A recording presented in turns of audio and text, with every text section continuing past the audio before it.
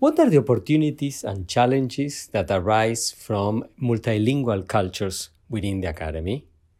About this and many other important topics is this conversation with Catalina de Onís in this new episode of El Café Latinx.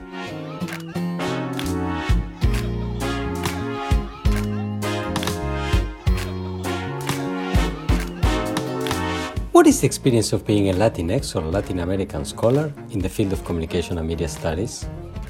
What are the main challenges and opportunities that come with our identities? These are the issues that we'll talk about in El Café Latinx, where some of the leading voices in the field will share their professional experiences. Hola, my name is Pablo Boczkowski. I teach at Northwestern University, where I hold the Hamid bin Khalif Al Thani Chair in Communication. Together with Mora Matassi, doctoral student at Northwestern and executive producer of this podcast, we invite you to discover the journeys of scholars who are at the cutting edge of creating knowledge about Latinx or Latin American communities across the Americas. These are our stories. Esas son nuestras historias. Estas son nuestras historias. Welcome to this new episode of El Café Latinx. I am delighted to have with us today Catalina de Onís. Catalina is an assistant professor in the Department of Communication, Environmental Communication and Social Justice at the University of Colorado, Denver. Previously, she was an assistant professor at Willamette University. Catalina did her BS at Northwestern University in the Medill School of Journalism. Subsequently, she completed a master's in the Department of Communication Studies at the University of Montana and her PhD in the Department of Communication and Culture at Indiana University. She is the author of 3 books, most recently, Energy Islands, Metaphors of Power, Extractivism, and Justice in Puerto Rico, which was published by the University of California Press last year and already received an award in environmental communication. She's also a documentary filmmaker with the title El Poder del Pueblo, una lucha colectiva por la vida y el medio ambiente, The Power of the People, a collective struggle for life and the environment, and has published a number of peer-reviewed journal articles and received several awards from very important organizations, including multiple from the National Communication Association. Catalina, welcome to El Café Latinx. Un placer. Thank you so much, Pablo. Our pleasure to have you with us today. So Catalina, tell us, how did it all begin?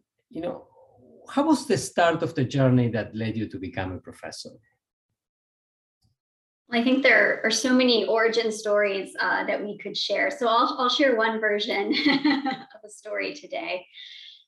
In many ways, my journey to being una profesora was started at Medill at Northwestern back in 2005. I was born and raised in the U.S. diaspora and in Montana, and decided, through my experiences in high school, writing for the school newspaper and being an editor, that a journalism program would probably be a good fit for me. So I had a wonderful time at Medill, and I was a Spanish minor. So I have 2 very vivid memories of professors who I loved there. So Professor Michael Dees in Medill, who wrote for the Tribune, perhaps still does.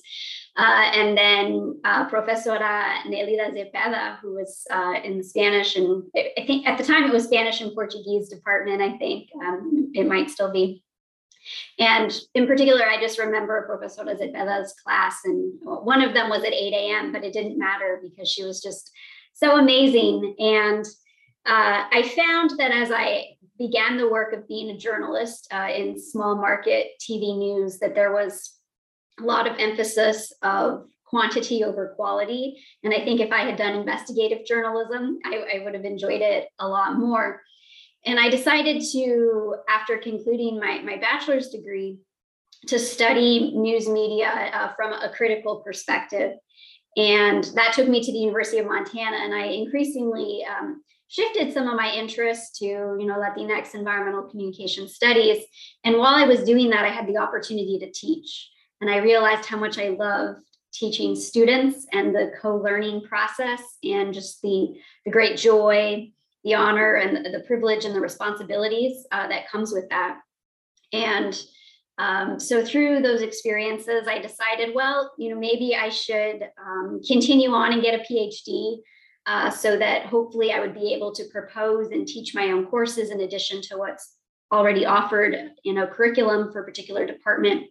And so that's what brought me to do the PhD and continue in the work that I'm doing now. And my challenge, but also joy, is in finding ways where my teaching, research, and service and public advocacy can mutually inform each other and hopefully be synergistic in some way. So that continues to guide and motivate me. And it's really the students who inspire me daily with their amazing ideas and visions for, what world we might like to live in, as we consider, our different talents and energies and views. So for me, teaching is the source of that joy. And then there are so many other ways that I try to bring those energies together.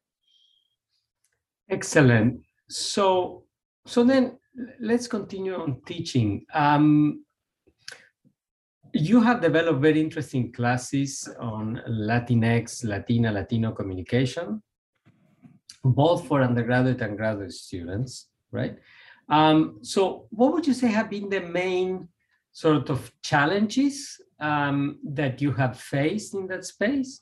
And how did you address those challenges? That would be number one. Number two, how do different kinds of students appropriate the material? Undergraduate, graduate students coming from different backgrounds, positionalities, etc. So if you could share with us a little bit your experience teaching on this topic, right? In terms of the challenges, two main ones come to mind. So the first one would be how to instruct a course on Latina, Latino, Latinx comm studies that speaks to students from a variety of ethnic and racial backgrounds.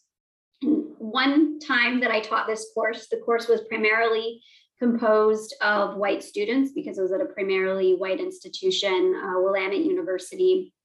And I found that I had to offer a lot of supplemental resources for students who didn't have a good understanding of the complexities of Latina, Latino, Latinx cultures. And so that was very important. At the same time, for the Latina OX identifying students, I also wanted to make sure that they had supplemental materials if they weren't communication studies majors, for example. So what it meant was some extra labor to try to really build a community that could appreciate the different perspectives from which the students were coming from.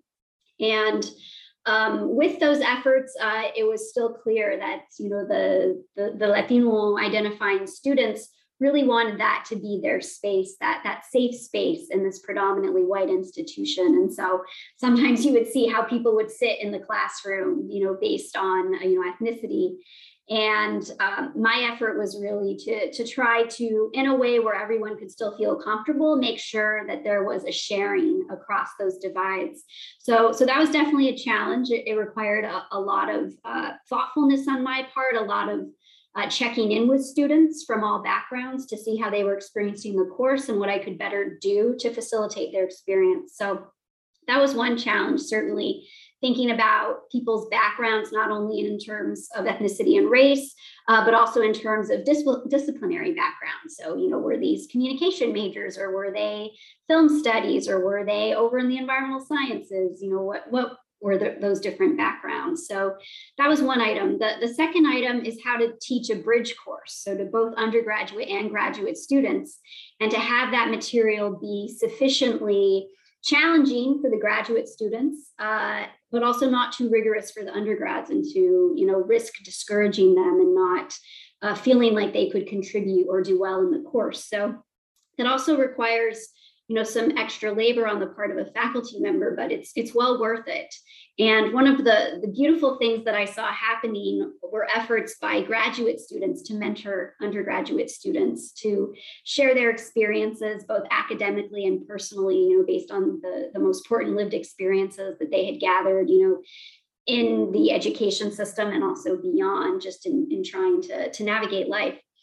So that mentorship role was wonderful to see a lot of students embracing. And then also undergraduate students, occasionally wanting to see what graduate student additional assignments were so that they could push themselves. So there's all kinds of surprises that can come with those different interactions and trying to cultivate this broad sense of belonging across different levels in the university. So those were some of the challenges that also taught me a lot and that I hope have made me a better instructor as I've brought those lessons to the other spaces where I teach. And then just in terms of how students were approaching the material, I think it was very important during those experiences. And I think it will continue to be, to check in with students with how they're experiencing the material and to really create spaces where students can present on their different specialties. So it could be drawing on their lived experiences, their testimonials. It could be blending theory and practice to try to present on something. So I often would create spaces where students could present, every time we had a class time, different groups, small groups, present for the class on a particular topic they cared about. Maybe they found a video online that was brief that spoke to, controversies with Latina, Latino, Latinx, Latine, or maybe it was about an issue that had appeared in the local paper that their parents were concerned about, that they had heard, and they wanted to bring it into a space that was really centering the lives and cultures of Latinx peoples. So that was a way that, regardless of what maybe the main assignments were, which I'm always happy to adapt based on the realities in the class, it was a way to bring in student perspectives, class member perspectives on a regular basis, where then we could have what felt to be a more authentic conversation where their interest with multimedia or digital media or with their lived experiences or with what they were learning, in their political science class, and how that could relate to what we were talking about, where those different ideas could have a space instead of me just using my own narrow perspective to tailor everything that we talked about and, produced projects on. So those were a couple of my reflections in terms of how students approach the material. Excellent. Thank you very much. Very interesting. So if I may continue on this, I will disclose for our listeners that I have had access to the syllabi of these classes. So so there are two classes at two different universities, but one issue that you haven't addressed, and I'm curious to hear your thoughts, has to do with the nature of the pandemic, because it appears to me, if I'm right, that the two syllabi, in one case, one was taught before the pandemic started in spring 2019, in the other was taught in 2021, right? Once the pandemic was in full swing. And in addition to all the general considerations of teaching any class during the pandemic, a class on Latinx, Latina, Latino, Latine type issues has an additional layer of salience, given that the pandemic has hit particularly hard the community, right, in a number of ways, and in part it has amplified pre-existing inequalities, right?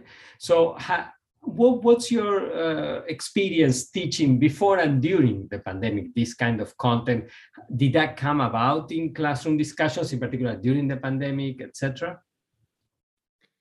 Yeah, I think there are at least two considerations with this. So one is what content to bring into the space for our conversations that has to respond to the pandemic and its disproportionate impacts, and thinking about racialization and how white supremacy and economic privilege and injustice function. So just thinking about how we might use the current events, the realities to shape our conversations, and then also how I engage students as full humans and some of the adaptations that had to be made. When you have students who are caregiving for different family members because of COVID or other reasons, and as you were saying, the disproportionate impacts, or students who work multiple jobs and coursework just understandably is not a priority.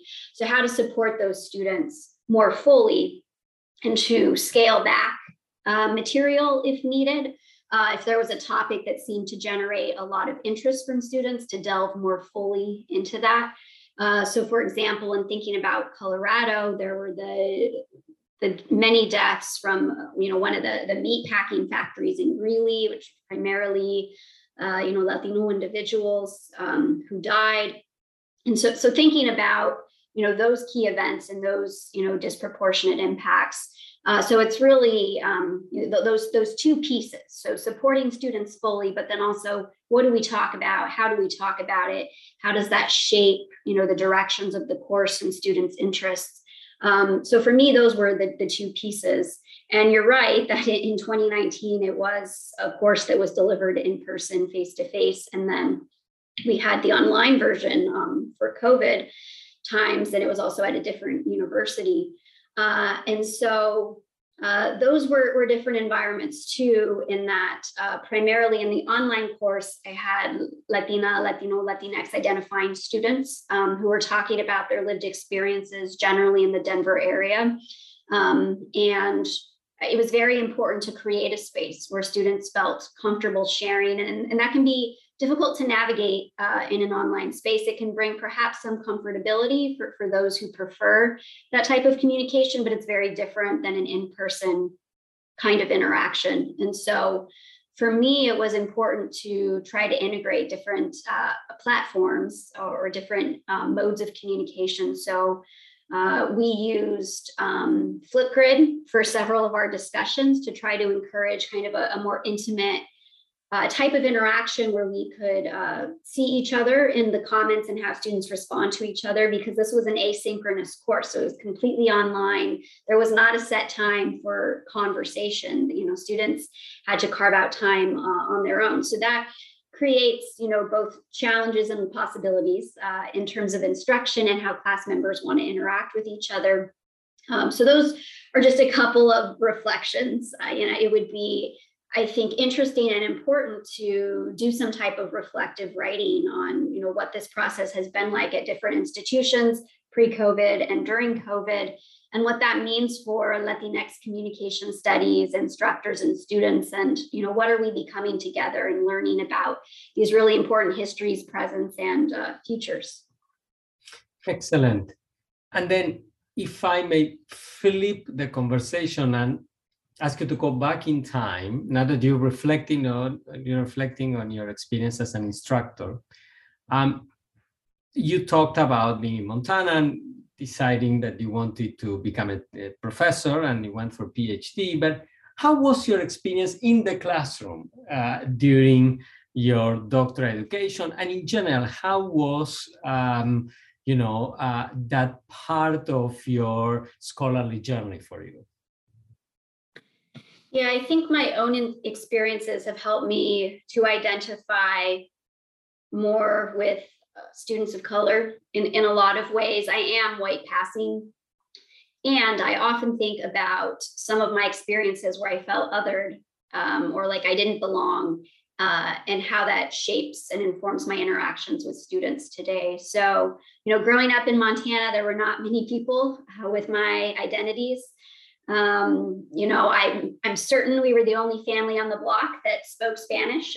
In our home, we were a predominantly English speaking household, but if you were to listen to an occasional conversation outside, you can bet that our home was the only one where my dad was, using Spanish.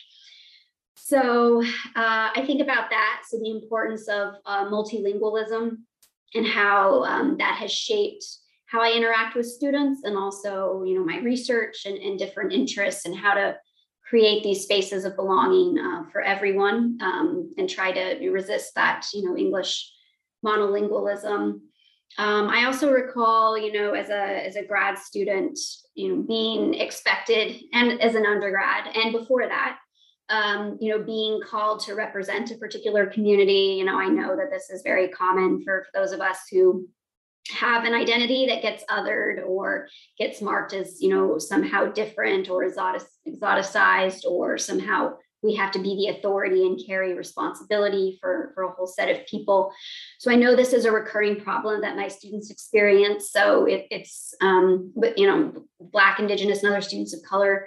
So that's definitely, a shared experience that, I listen very carefully to, and try to work with students so that they can create their spaces of belonging. I remember very vividly in a biology class when I was in high school, we were all asked to bring in baby photos. And so I remember the professor, the teacher, projected all the images up on the screen, and he said, "Oh, well, we can't tell who anybody really is except for Catalina. It's obvious, and I have larger eyes, and I have dark hair. There are ways that I did look different in some ways from my classmates. And at the time, I just thought, oh, I shouldn't have brought in a baby picture that maybe looked so much like me or something.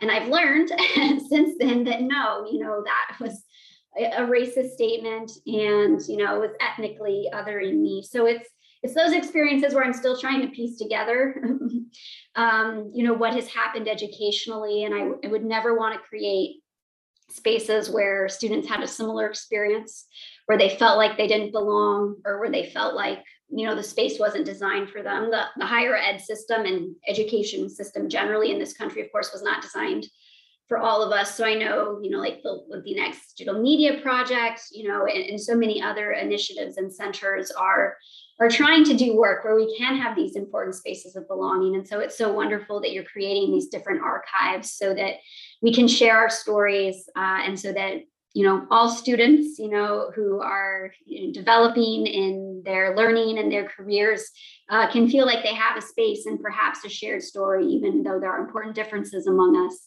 So those are a couple of my earlier reflections that helped to shape the teacher who I'm trying to be still today. Excellent. Thank you very much. And thank you for your kind comments. And when you went on the market, right, the first time, because you've now secured 2 different faculty positions, how was that experience for you? I was very scared. I really was terrified that after all the work in PhD school that I wouldn't find the tenure track job that I had worked so hard to try to hopefully secure.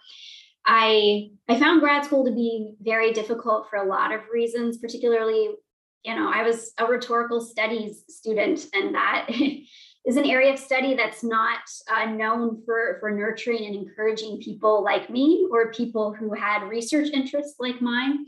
So it was a very difficult time in a lot of ways. And I was so glad I had Latino studies as a minor. Working with the wonderful historians in Latino studies was just so important. But as I was having those difficult experiences, I also felt tremendous pressure to publish. So, as a PhD student, as soon as I had finished with my coursework, or as I was doing my coursework, I was publishing on the side, trying to get journal articles submitted. And it didn't leave a lot of time for breathing and room to honestly enjoy life. It was quite suffocating. So even with those publications, I was still very concerned that I would not have interest from different folks on the job market, because I had heard stories of 120 or more people applying to a particular position. So I worked through those fears, and I applied, because it was, well, you either apply or you scare yourself out of it and don't, and then do something else. And so I was surprised that there were people who were interested in talking to me, and having me as a semifinalist and a finalist for different roles. And one of the greatest joys of my job is working with grad students who are on the job market, or thinking about what that could look like for them, and just sharing my own experiences. Like, these are the types of questions the committee is going to ask you. Or, these are the feelings that I thought, and, how are you feeling about it? And, if the student, and generally usually they are, is feeling some of those hesitancies, those fears like me, just trying to share that, those voices, yes, they're there, but these individuals, these students are amazing, and they have done tremendous good work, and any program would be so lucky to have them. So it's, often similar to that teaching question you had, in terms of like what I've learned earlier on, based on my own experiences and how that shapes how I interact with students. I think it's similar with the job market too, as I interact with grad students and other folks who have finished their studies and are looking for employment in higher ed. Okay. And the transition from PhD to a faculty member, what was your experience, and what sort of advice would you give to students and young colleagues who are going through the same? Yeah, it was both a very welcome change because I had all kinds of different ways to dedicate my energies. It didn't feel like I was only reading or only writing papers. I was able to have these great conversations with students regularly and to do advising and mentoring. That was all very wonderful. What was very difficult, though, was preparing for new courses. That is, as you know, it is exhausting to put a new course together that's worthwhile and that's relevant, and that includes literature that's been recently published, but also maybe some more historical pieces that have stood the test of time. I think about the wonderful work of Professora Onís Flores, who I know will be in the seminar later this winter. In her piece about creating a homeland. It's draws on Ansaldúa. It's very much a feminist Latina piece. I mean, and that's been just so amazing for me, and it really has stood the test of time. Like, so many students still today say how remarkable that piece is. So that was certainly something that I thought about. So how to have a reading list, or how to have texts broadly understood that students could engage with and find the relevance in, and that I wanted to challenge them with. And then thinking about service learning and experiential learning, that can be, to do that ethically, can be very challenging, so that everyone involved, including especially the community partners, benefit. I really hit the ground running, and that's actually some of the advice that I would give for folks to pace themselves. One of my wonderful colleagues, Vincent Infom at Willamette, told me that it's a marathon, so you got to pace yourself. And I didn't do that my first year. I applied to grants. I created La Chispa, which was an environmental justice coalition with majors, from across the university at Willamette. And it was amazing. We were doing really cool work that was bringing together Latinx communication studies and environmental justice and other issues like with sociology. But it was exhausting because I tend to be a very hands-on mentor, if that's what students would like. So that would be my advice, to really just pace yourself and to really ask yourself, so check in with your heart, what is it that you most want to do in the academy? So do you first and foremost want to be known for your research? Do you want to be known for being an amazing teacher and mentor? And then to really dedicate yourself in those areas. And it can be very difficult because sometimes those demands feel like they're very competing, or a particular university or program will value research over teaching and mentorship, or it could be flipped, one's at like a liberal arts college or university. And so pace yourself, and also just check in with your heart to stay true to yourself, to do the work that you love, and to be doing that with people who you care about. Excellent advice, Catalina. And it's a perfect segue to another topic that I wanted to ask you about because of your career so far. You have published in very different genres, right? I mean, your work ranges from top-notch scholarly monograph to a children's book, and you have also been a documentary filmmaker, right? And contributed to a film that has been shown in festivals, etc. So how is it to navigate different genres and different media, and how do you engage different publics, and how do you decide really how to allocate your time? It's much easier when you're just one thing, right? I mean, just write monographs or articles or a public scholar, right? But it's more complicated when you try to, I imagine, when you try to do all these things, right? So how do you navigate all of that?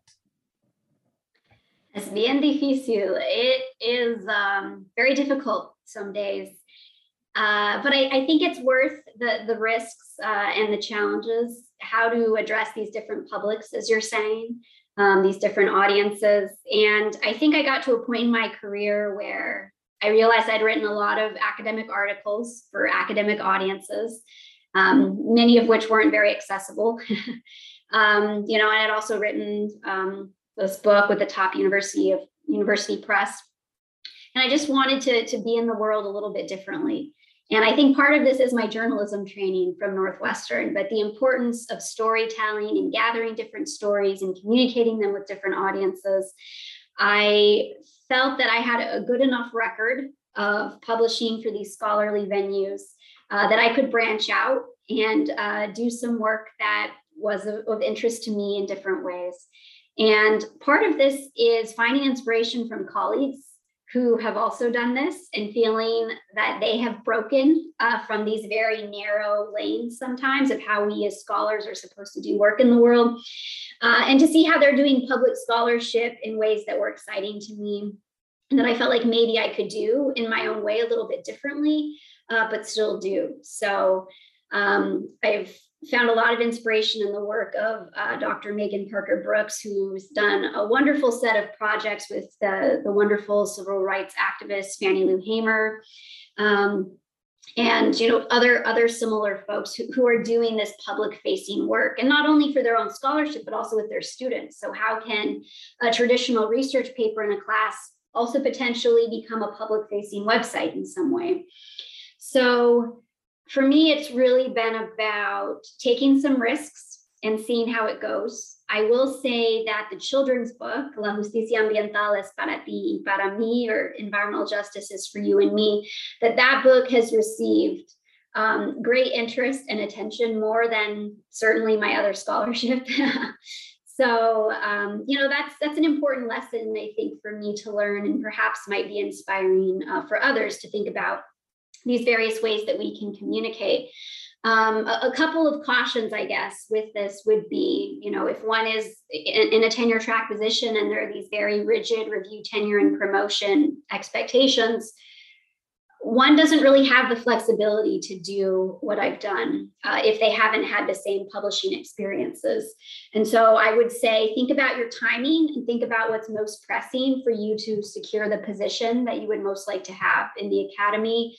And then once you do that, then, push the boundaries, be in the world the way you would most like to be.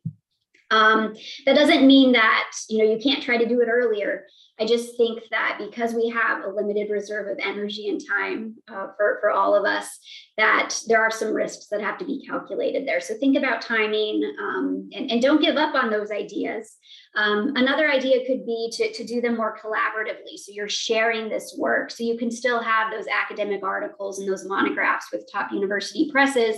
And if you're collaborating with folks who also want to do this alternative projects that's equally valuable, just different, is that a way that you could do the both and, where you can have these shared experiences simultaneously? So those are just a couple of reflections. I'm still thinking about this because I'm at a point in my research where I could take some different directions, and I don't yet know where I'm going. So I am with all those who are contemplating these particular entry points or takeoff points and junctures, and just the excitement of that, but also the uncertainty. Excellent. And if I may continue on that and bring back something that you mentioned as important, which is the issue of monolingualism, right? It's only that you have published different genres of texts, and you have used different media, right? Film and text, but you have also published across languages. How's that experience? It's a topic that personally fascinates me, as I'm not a native English speaker, and I have published in multiple languages as well. So how was that experience for you, and how has the reception been of that kind of work? Yeah, for another cafecito, Pablo, I'd love to hear your experiences with this too, because I only have, my point of view here.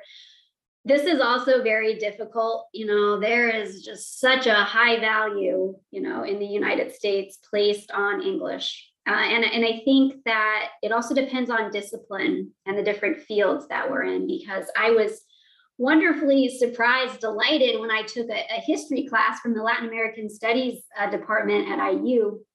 where, you know, people would change in their writing from English to Spanish, no apologies, no translations. It was wonderful. And then I'd find myself back in rhetorical studies where I was having to translate everything. It was just the expectation that that was done.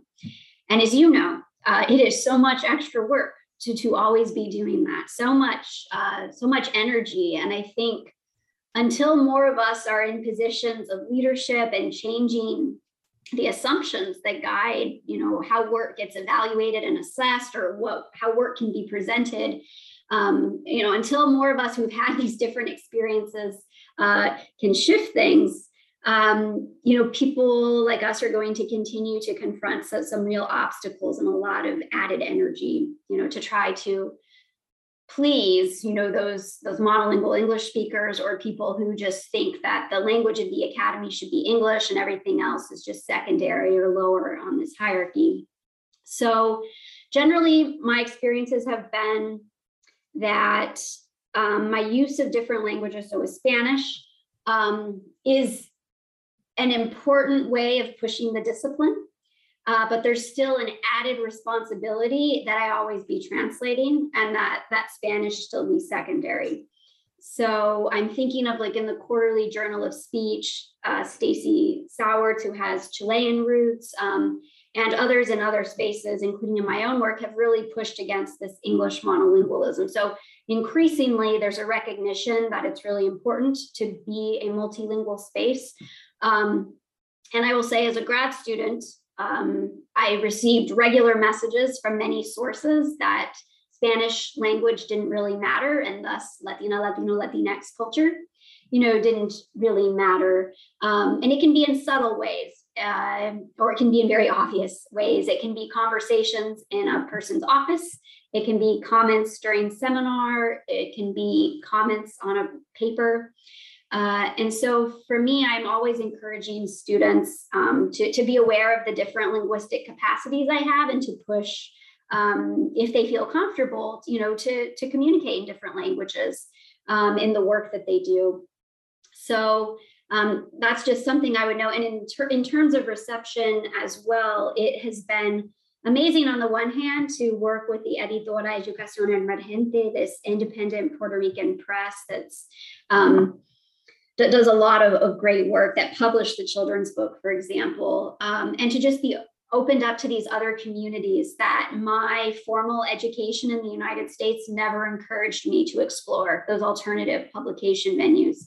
And as I think about review, tenure, and promotion at my current university, if I was publishing things only in Spanish, it wouldn't be valued. It wouldn't be, you know, marked as relevant. And that's really difficult. So I guess one of my jobs I view in the world, the work that I would like to do in the world, is to show that communication in other languages, you know, literally and also more figuratively, matters a great deal. It's how we can make the academy a place where everyone can belong and feels like they have a space, and also speaks directly to the ongoing much needed transformations that are fighting against white supremacy, anti-Black racism, English monolingualism, and so much more. So it's definitely a topic that's near and dear to my heart, and, you know, is based on our lived experiences and struggling with that. My dad has always instructed me, because he was, you know, a instructor of ethnic studies in Spanish for his career, and has been really important for inspiring a lot of my work. He always told me, never publish in Spanish. No one will read it. No one will recognize it. And in terms of helping me to survive and fit within a system that is very narrow and very oppressive to other ways of being in the world, that's advice that, yes, carries some truth to it. But I know that so many of us are trying to create an alternative present and future. So then I think the more that we can break away from that and show that wonderful scholarship can be done in different languages, scholarship that's relevant, that's important, that contributes to the discipline and also pushes and tries to transform it, the more we can do that, hopefully the more we'll see these larger structural changes in what's valued and who's valued. Excellent, thank you. And then you have alluded to a couple of wishes that you would have, or that you have actually, about how the discipline as the institutional structures that subtend the discipline behave. So more broadly, if you had magical powers and could be granted one wish about how you would like the field of communications and communication and media studies to change, what would you wish for? Any of these wishes that you have already expressed, or a different one? Yeah, I was going to say that my wish would be to, have multiple wishes, but you make clear that you can. You're granted that. There's only one. I think that in addition to encouraging multilingual spaces, and in addition to encouraging all types of projects, to ensure that they are valued and appreciated and recognized as relevant. In addition to that, I think I would like to see, more institutional support of projects that engage different community members who do want to work with people from academic backgrounds. So like activist teacher scholars, or, folks who identify as public intellectuals or these public academics. I'd like to see a lot more institutional support for that, and not just this tendency to celebrate civic engagement, but not grapple with the ethics of that and the extra labor involved. And also for those of us who have ties to particular communities, to use us to make an institution look good, because that's also exhausting to experience as on the part of the researcher or the teacher, or whoever else we might identify in the work that we do. So to really learn from and listen to those of us who are trying to do this work, and really take seriously the different obstacles and how we might be used to look good on a brochure or on a website, but really what's behind, supporting us, and how are particular communities being centered, or is it just the academic agenda that's getting pushed forward? Because there are a lot of serious tensions in doing this work, and it can be very exhausting, and certainly brings to the foreground many, many ethical issues that are very tied to, social justice and, other related struggles. And so is communication studies and media studies is grappling with these different structures and systems that don't encourage belonging for all of us. And I think that's very important to think about support, and what are the assumptions and the work that we do, and how are we being used, or how are we actually being supported and encouraged in doing the work that we want to do in the world. All right. Thank you very much, Catalina. Thank you for sharing your experience and your thoughts with us. Thanks to members of the audience for staying with us to the end. And I invite everybody to join us for the next episode of El Café Latinx.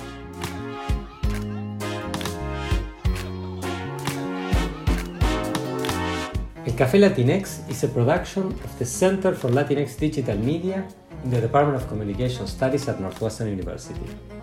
I am Pablo Boczkowski, your host, and I'm joined by executive producer Mora Matassi.